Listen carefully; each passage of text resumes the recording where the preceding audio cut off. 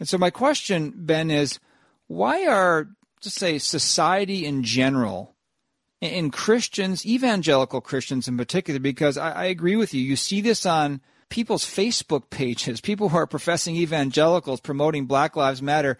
Why are people in general and Christians in particular so susceptible to not just the confusion of language, but I'll go further than that, the deceit of language being used and undiscerning about, like, let's say an organization like Black Lives Matter's beliefs when they're just right on their website?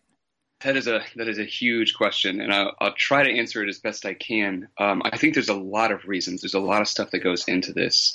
For one thing, it's the name on the box. So social justice has, for lack of a better term, a brilliant marketing strategy in that they've just essentially labeled themselves as, quote, the good things. So if you're not with that program, it's assumed that you must be in favor of the bad things, and you must be a bad person.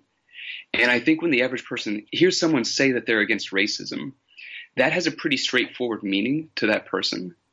And pretty much everybody agrees and is against racism. So they say, yes, I'm for that. I'm against racism.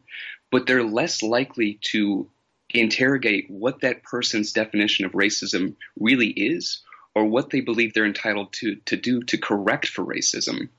And those are really important questions, because until we've come to a kind of agreed upon definition, and these definitions are highly contested right now, but until we've come on to an agreed upon definition, we're not agreeing to the same things. We can both say we're against racism, but what we mean by that is something very different from one another. So there's that. There's just the fact that most people are not accustomed to examining language in this way.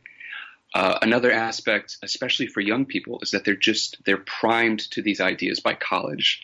The academy is a huge part of this. Higher education is where I became aware of this stuff. So I studied English literature for my master's, and in that field, and in the humanities in general, this stuff is everywhere.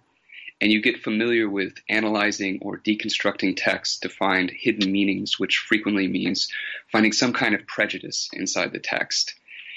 And very often this begins by looking for sexism or racism, and the standards for finding it are so low that oftentimes it's more like you're reading it into the text. Like it's not there, but you find a way to interpret it into that situation.